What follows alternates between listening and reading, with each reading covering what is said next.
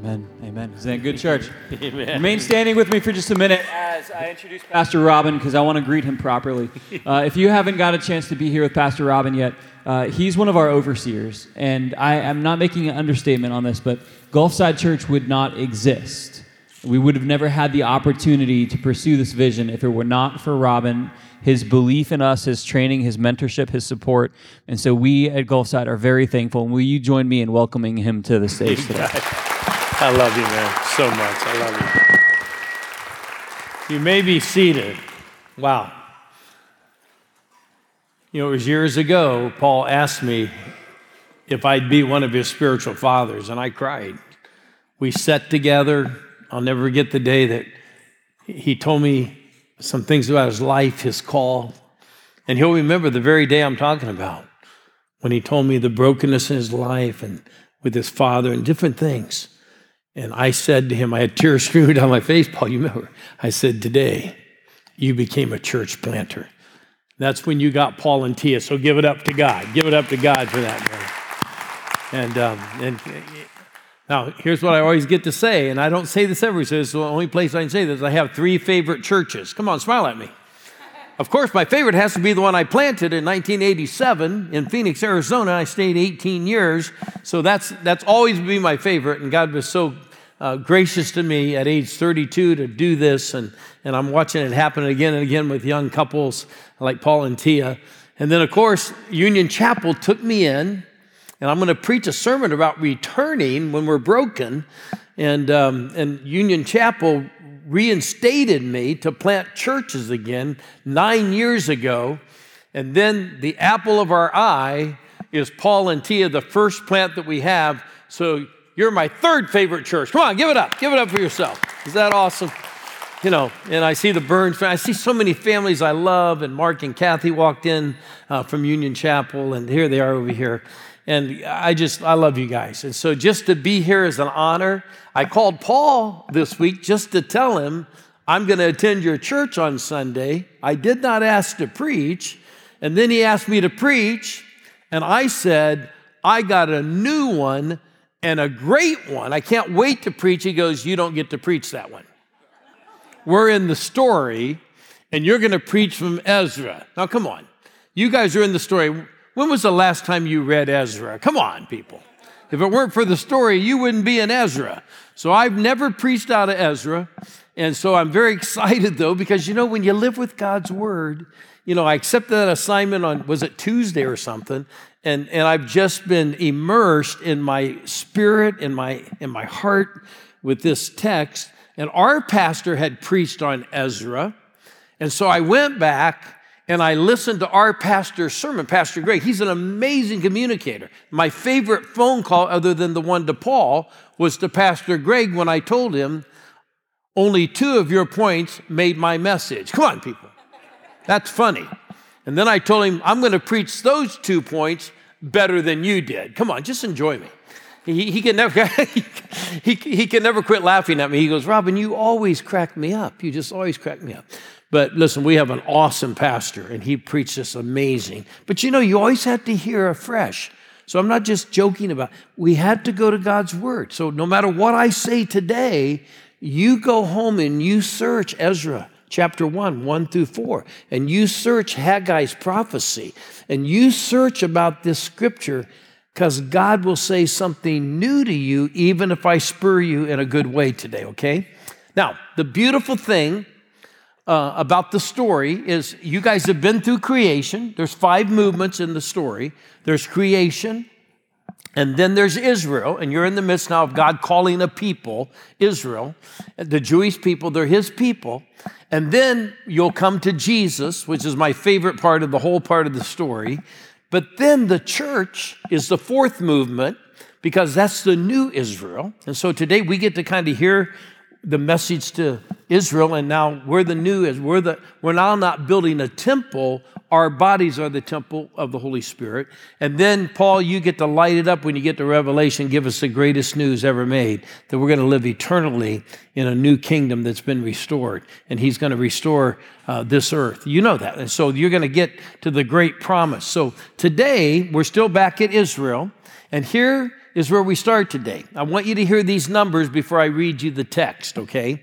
We're going to read out of Ezra chapter 1, but this is a return. We call it the return home from Babylon. Now listen to me. Hear the number. They were in bondage for 70 years. 70 years.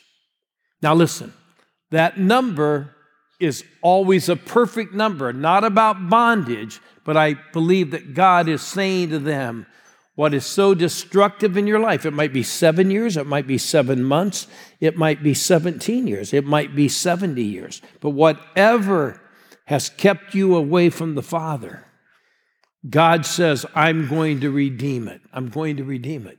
And so 70 is the perfect number. So God takes this number of bondage and He reminds us that He forgives us. Say it with me, 70 times, come on, say it with me, 70 times 7. Because He takes our brokenness. He takes our sin. He nails it. Wasn't that chorus? You guys were shouting that chorus. He nailed my sin to the old rugged cross. It took His crimson blood. So the 70, now the 70 also becomes important to me because He said to all of us, you're promised in some kind of big way 70 years, and I'm 1 year away. I have 1 year left to live. Come on. That's what's promised. I got 1 year left, but I hope I have many years like my father who lived to 95.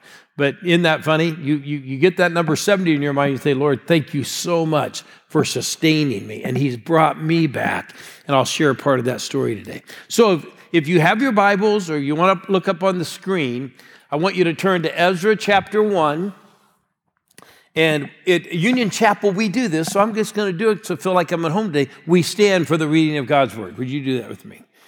In the first year of Cyrus, king of Persia, in order to fulfill the word of the Lord spoken by Jeremiah, the Lord moved on the heart of King Cyrus. Now, let me tell you something. Do your study today. He was an evil king. Did you hear me? He was totally untrustworthy. He put these people in bondage. He was evil. You got to get that in your mind to know how good God is. But God came to him. By the way, Daniel came and prophesied to him and said, you don't know your call, but I'm going to tell you, you're going to release the children of Israel. And he listened, and here's what King Cyrus said. I declare the Lord, the God of heaven, has given me all the kingdoms of the earth and has appointed me to build a temple for Him at Jerusalem and Judah. Any of His people among you may go up to Jerusalem and Judah and build the temple of the Lord, the God of Israel, the God who is in Jerusalem, and may their God be with them. And in any locality where survivors may now be living, the people are to provide them with silver and gold, with goods and livestock, and with freewill offerings for the temple of God in Jerusalem. You may be seated. May God honor His word. Now, did you get the framework of this now? He's kept the people in bondage for 70 years. I'm going to make a statement to you, and I'm going to brag on your pastors. You ready? When God wants to do something magnificent, do something great, God always chooses a person. Did you hear me? When God wants to do something great, God always chooses a person. And people begin to argue with me and say, you don't know, God can do whatever. He doesn't have to have us. He doesn't need us. All that stuff. And I just look at him deadpan and say, when He wanted to save you, He chose His only Son. Come on. God always chooses a person. Now that's good preaching. And you're just sitting there. Come on. He chose Jesus to set you free. Put your hands together for that. Listen, can I brag on your pastor? Listen, when he came to me and said, I feel called to plant, I reminded him that Tia was like Mary. She was great with child. Come on. She was expecting this beautiful son. They had these beautiful 3 daughters that I already loved. They're awesome. And I said, now, Paul, I know you feel the call. Are you sure it's right now? And we're going to get to this point in the sermon. But God will always make a way. It's the most electrifying point in this message, the first point. No matter what the circumstances, God will always make a way. If he calls you, if he speaks to you, and you respond, God will make a way. Can I tell you, you were pregnant? I said, Paul, come on, I'm like a grandpa. I'm not like a dad. I go, why don't you wait a year and a half? Come on. That's because that's the human voice, and he had to ignore it and still treat me with respect, okay? Come on, laugh. He said, Robin, I'm burning inside. And we've prayed, and we've studied, and we've said, God, where do you want us to go? And it's Cape Coral. Have you been there? No. But I do know Florida, but it is a city that needs Christ. And look at me. I'm going to brag on you today. It's emotional. You left with these 3 little girls and carrying that precious little boy, and you came. And listen, it was 9 months before we could start paying Paul. And listen, Tia, look at me, honey. I love you. She's wired like me, so I like her even more. Remember, she's got my personality type, ENFJ. Listen, you took the lead and you provided. Listen, when God chooses a couple, if they say yes, or an individual, God will make a way. God will make a way. Even, now go to our personal lives.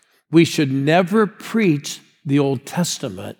There's one rule, without seeing it in the New Testament, because the Old Testament is a shadow of what is going to be completely fulfilled. You cannot read this story of being in bondage for 70 years and God restoring a nation and bringing people back to put him first. You can't preach it without thinking about the prodigal son. Come on, people. You can't do it. You can't do it without Luke 15. Now, I'm not going to read that because it's a long story, but you should know that story. Of all the stories that Jesus told, you should know the prodigal son story. Because it's not just about a son, it's about a daughter. It's about any person, because we lose our way. But God will always make a way. And that's the best news I could tell you today. No matter where you've been, no matter what you've been through, God will make a way. Can I tell you a brokenhearted story that happened to me a year and a half ago? My dad lived to 95. I'm claiming that kind of genes. Come on, I'm claiming it. I'm not even near done. Harvard came out with the report that your most important decade is when you're in your 50s. The second most effective decade is in your 60s. And I'm wrapping it up. Come on, people. And your third most effective decade, no, it isn't your 40s, it's your 70s. You know why? Because you finally get it. Come on, people. You finally get it. Come on, hit yourself. You finally say, God, I trust you. I don't mean we're perfect. I'm still broken. But you know what? I know. I got to say something to you guys. I didn't say it at the first service. Do you know why I pray for you guys every day? Okay, I'll make this quick. I won't go long, I promise, because this wasn't in the first message. You know why I pray for you guys every day? Because you're one of the most beautiful churches I've seen. Now, you think I mean this building. No, I love the high school. I mean you. Come on, you're not receiving it. These are beautiful kids. They're beautiful young couples here. Now, see, I'm old, so I'm not saying this in a weird way. You're beautiful people. You know why I worry about you? Because you're beautiful, you're talented, and you have money. Come on, now you're going to turn me off. No, I worry every day because you know what the enemy always does, don't you? Hey, God's holding. He started with Adam and Eve. Come on, stay with me. He didn't deceive Eve with some crazy idea. He appealed to the lie that he keeps saying to you who are beautiful and young and rich. Remember the rich young ruler. What was odd about that? That he was young and a ruler, but that he was rich as a young ruler. See, rulers are rich, but he was young. And when we're young, we're stupid. Come on. And here's the lie. Let me tell it to you real quick. Eve, if you eat what God told you not to eat from that tree, you'll be like God. You know what the lie is, don't you? He doesn't want your best. He wants to keep that from you. Don't listen to, you can't trust God. I know he says, everything I have is yours. He says, everything in this garden. No. He won't give you what you really want. Do you hear me, people? When you hear that lie in any form, young people, when he says, hey, take now, get involved sexually with, no. Young people, listen to me. I'm not being harsh. I'm a dad. I'm a grandpa. I'm not harsh anymore. That's a lie. Temptation is always Satan saying, take what God has for you in perfection now, but if you wait within his boundaries, he'll bless you completely. Don't listen to the lie. Don't believe that you'll be happier if you just have more things. Come on, you with me? See, that's the second part of this message. He set them free to go build the temple. And guess what God did? He had all the people give them gold and silver and timber. The evil king not only helped them start to build the temple, he gave them all the resources. And guess what happens within just a few years? You ready? They lose their way. They lose their way. God made a way that's unbelievable, and then they believe the lie. You know what the lie is? I know he wants me to have everything too. You know what the lie is? If I just, you know what Haggai had to come and say, you were building the temple. You built an altar to never forget. You took communion today to never forget what Jesus did. And now you believe the lie again, that you'll only be happy if you get your paneled houses. And guess what God says? Just directly, you put yourself first. It's the number one mistake that every Christian makes. Did you hear me? I didn't say sinners. Christians begin to put themselves first. Instead of leaning on Matthew 6:33, seek first the kingdom of God and all of his righteousness, and all these things will be added. We begin to say, hey, I know God wants me to have all these things. Now, there's nothing wrong. Here's what C.S. Lewis says, my favorite author. I read Mere Christianity every year. It's the only book other than the Bible I read every year. Mere Christianity, it just changes me every time I read it. But here's what C.S. Lewis says.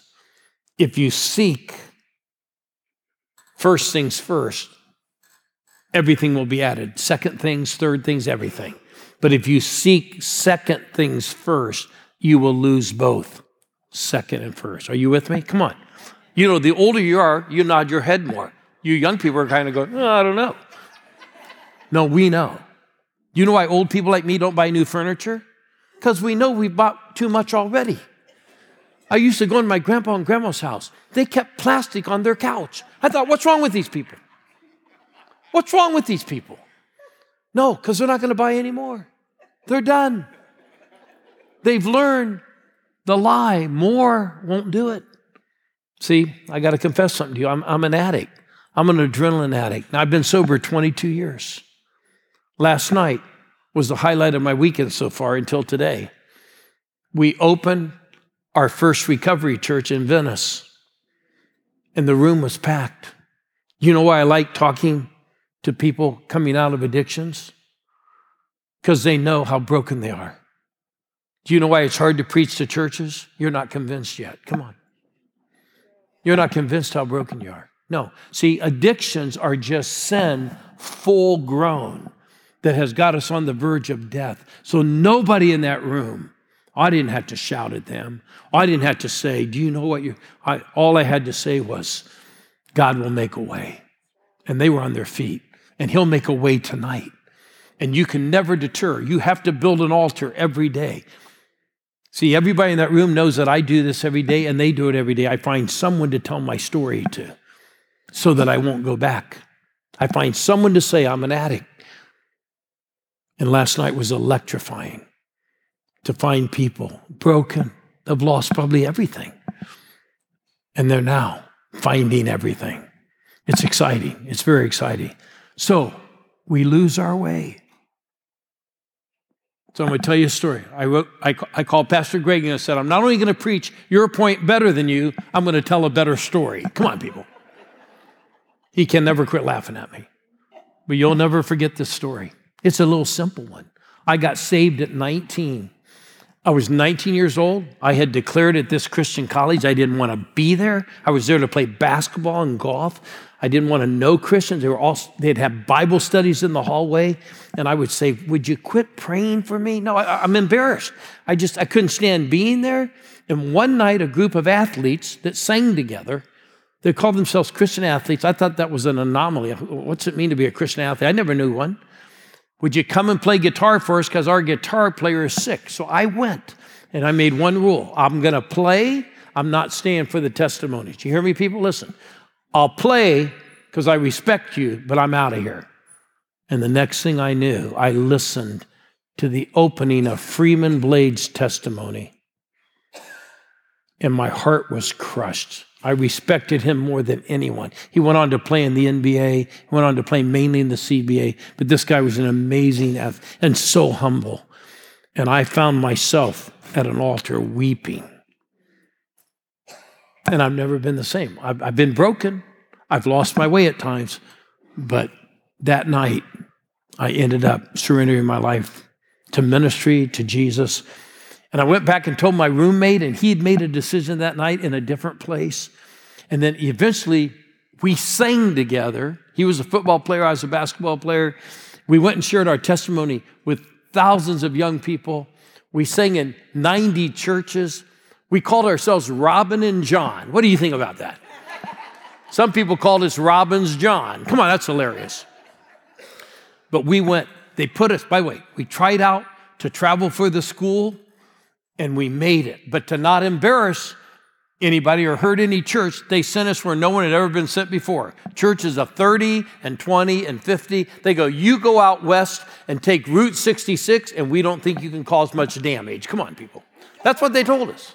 They sent the big groups, the big churches, and all the huge ones in the Midwest. But we're up here headed to Denver to the youth convention, singing 90 times at youth camps every night, lifting up Jesus.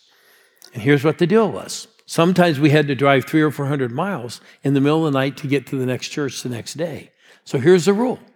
We were in this little Saab 96, and so whoever was driving, ready for the two rules? That person drives. When the tank's almost gone, we're on Route 66, pull off to a gas station on the right-hand side. You got the rule? Right-hand side. Wake up the guy in the passenger seat, which was me. He woke me up.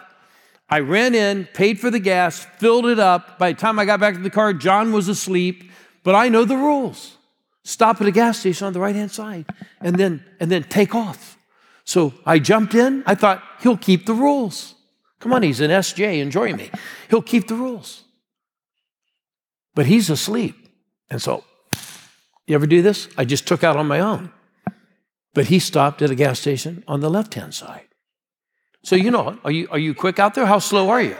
So I'm going the wrong way on the right road. Come on, people. I'm going the wrong way on the right road. And I'm making great time. Come on. And a half hour goes by. Now you got to track with me. You older people will get this. A Greyhound bus came by. You know how they post where the bus is headed in the overhead thing? And it said Denver. You know what I said? God gave me a sign. You know what I said, though? They never change those signs anymore. You know, can't they get good leadership at Greyhound? And I promise you, it was another 40 minutes, and another bus went by and said Vegas. And I said, they need a lot of help at Greyhound. Now, people, listen to me. You'll never forget that. This is our life. Listen, we love Jesus, and then temptation comes. This won't cost me everything. It just starts with a thought, and then an act. This is how it all happens. We're on the right road. We love Jesus.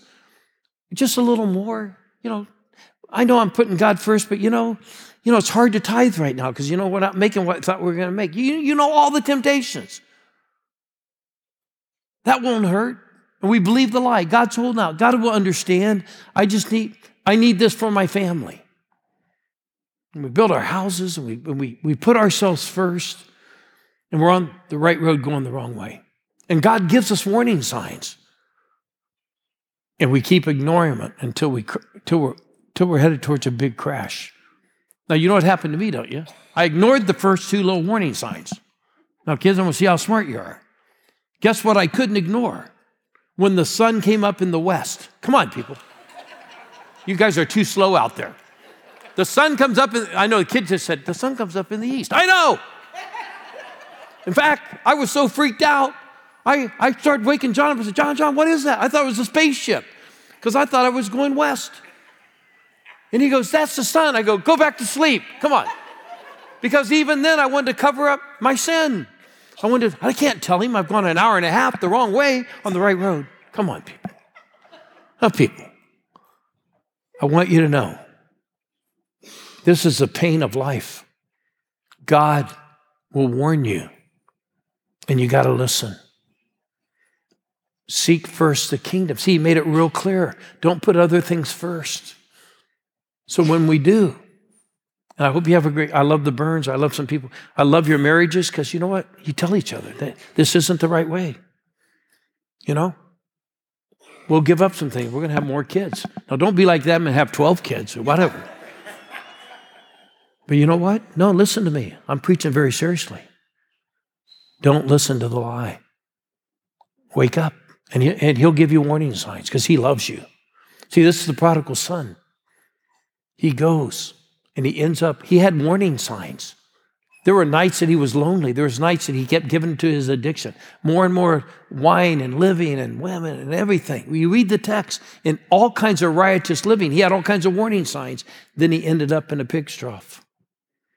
That's what always happens, see, until we put God first. And then he decided to come home. You know, a phrase that I've missed all these years. Listen to me. Because I was thinking, I can't read the story about about Israel returning without the prodigal son. It's the phrase, while he was still a long ways off. Did you hear that? While he was a long ways off. I believe so far that he couldn't see him from the front porch. I believe the father in some way is searching already. Will he find him if he turns around?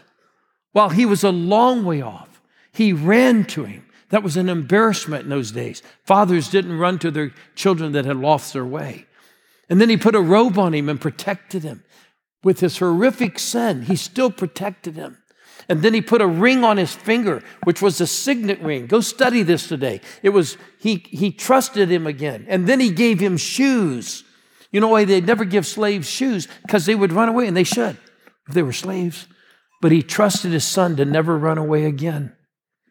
And he trusts you if you turn around. C.S. Lewis has two great quotes, many great quotes. I love Mere Christianity. But he says, if you chase happiness, you'll never find it. It's like a butterfly. The more you pursue it, it flitters away. But if you settle yourself and get centered, it will come and rest on you. See? And you have to seek God first. You can't. He says if you seek him second, then you won't get anything. But if you seek him first. I'm going to tell you a very sad story. I'm going to end with two quick stories. I sat with my father last 3 weeks. I would see him all the time. I'd fly down here to see him. I sat the last 3 weeks before he went on to heaven. And I remember sitting with my dad. My dad had been a music minister, had been a youth pastor, had loved Jesus his whole life. My mother had a lot of challenges, but she loved Jesus. She had some mental illness because she had been abused by her father, ways that we found out that are so destructive after he died. I never heard my father ever swear. In fact, once I told him, I think you have permission to, after we found out what my grandfather did to my mom. Now, don't judge me. I was so angry, but he wouldn't. But on his deathbed, look at me. He looked at me and he said, I'm not sure. Look at me, people. I'm not sure. I took my dad by his shoulders. Dad, you're not sure? You've known Jesus. Oh, Dad, I know you've had brokenness. I know that you're not perfect, but you have totally surrendered. Paul and I just came from a conference where one of our leaders quoted Tertullian, however you say his name, the great theologian, that says, Jesus plus something is nothing. Did you hear me? If you add anything to Jesus besides the grace. Remember what Paul wrote in Galatians? I'm so astonished that you're turning away from the only gospel that should be preached. If an angel comes and preaches a different way, like you do this, then you can go to heaven. No, it's all by grace. Come on, people. This is unbelievable preaching. It's all by grace. Jesus plus nothing is everything. It's all grace. Come on, put your hands together. And I'm going to ask you, I took my dad, I had tears streamed down my face. Dad, pray after me. Lord Jesus, I trust you for eternity. I've trusted you my whole life. You've forgiven my sins. I trust you for total assurance. And we wept together. And he went home finally believing, I'm going to walk right into the presence of Jesus. Now listen, we not only get to do that for people in our life like my dad. I drove into my condo yesterday. Bill's my favorite neighbor. I've known him since 2008. Listen to me. Bill goes, Robin, you've loved me all these years. I go, Bill, you know I love you, man. You've been there for me. You have my number. I've had you go check on things at my house. I've trusted you all these years. And guess what he said to me? You've never told me what you do. Look, Tia, look at me. You've never told me what you do. I go, well, I'm going to go down and preach at one of my favorite churches that we started 5 years ago in Cape Coral. And he looked at me and he said, I thought churches were extinct. I said, what? He said, Robin, can I ask you something? I've always wanted to ask you this. Are you a reverend? Come on, just laugh. I go, Bill, I said, I need to repent to you. I said, you know, I've loved you. I've told you how much God loves you. And I've never told you what changed my life. And he says to me, you'll be the closest I'm ever to God is you. And I said, no. Bill, look at me. I know you trust me. I'll be in your house tomorrow night. I'm going to introduce you to the one that will take you into the kingdom. His name's Jesus. He goes, you've never talked to me about it. I said, look, can we do it tomorrow night? So you're going to pray for me tonight, right? You're going to pray for me tonight. I'm going to go in there. Come on, put your hands down. And I'm going to help him know how to be close to God. Not with Robin, but with Jesus. Would you bow your heads with me? I'm going to ask you 2 questions. Listen, if you've lost your way, you love Jesus, you know, you have a habit, you have an addiction, you have something that's not right in your life, and you've lost your way. And you just today say, man, you told me today, Lord, you told me through Robin, I can come back. You'll make a way through the blood of his son, Jesus. That way's been made. If you just need a fresh return to God, would you just raise your hand? Just raise it real quick. Okay, amen, amen. Just real quick. Amen, back there, yeah, awesome. And then I'm going to do one more thing that we're going to sing. If you need assurance, you're already in Jesus and you're like my father. You say, yeah, but I can't forgive myself for some things in the past. I can't ever forget what I did. I can't forgive myself for the choice I made way back 30, 40 years. Would you just slip up your hand and say, I need assurance today. I need assurance. Amen. We need assurance. We need it. Amen. Let's pray. Lord Jesus, would you please do what you always do? I don't even have to beg you. Would you help us find our way back on the right road, the right way, putting you first? And the people that raise their hand, those who raise their hand in their heart, they couldn't even raise it. Would you give them total assurance that in you, you've restored all things, all forgiveness. You forgave us 70 times 7. You never quit forgiving us. You remove it as far as the east is from the west. And we receive it in Jesus' name today. And everybody said, amen, amen.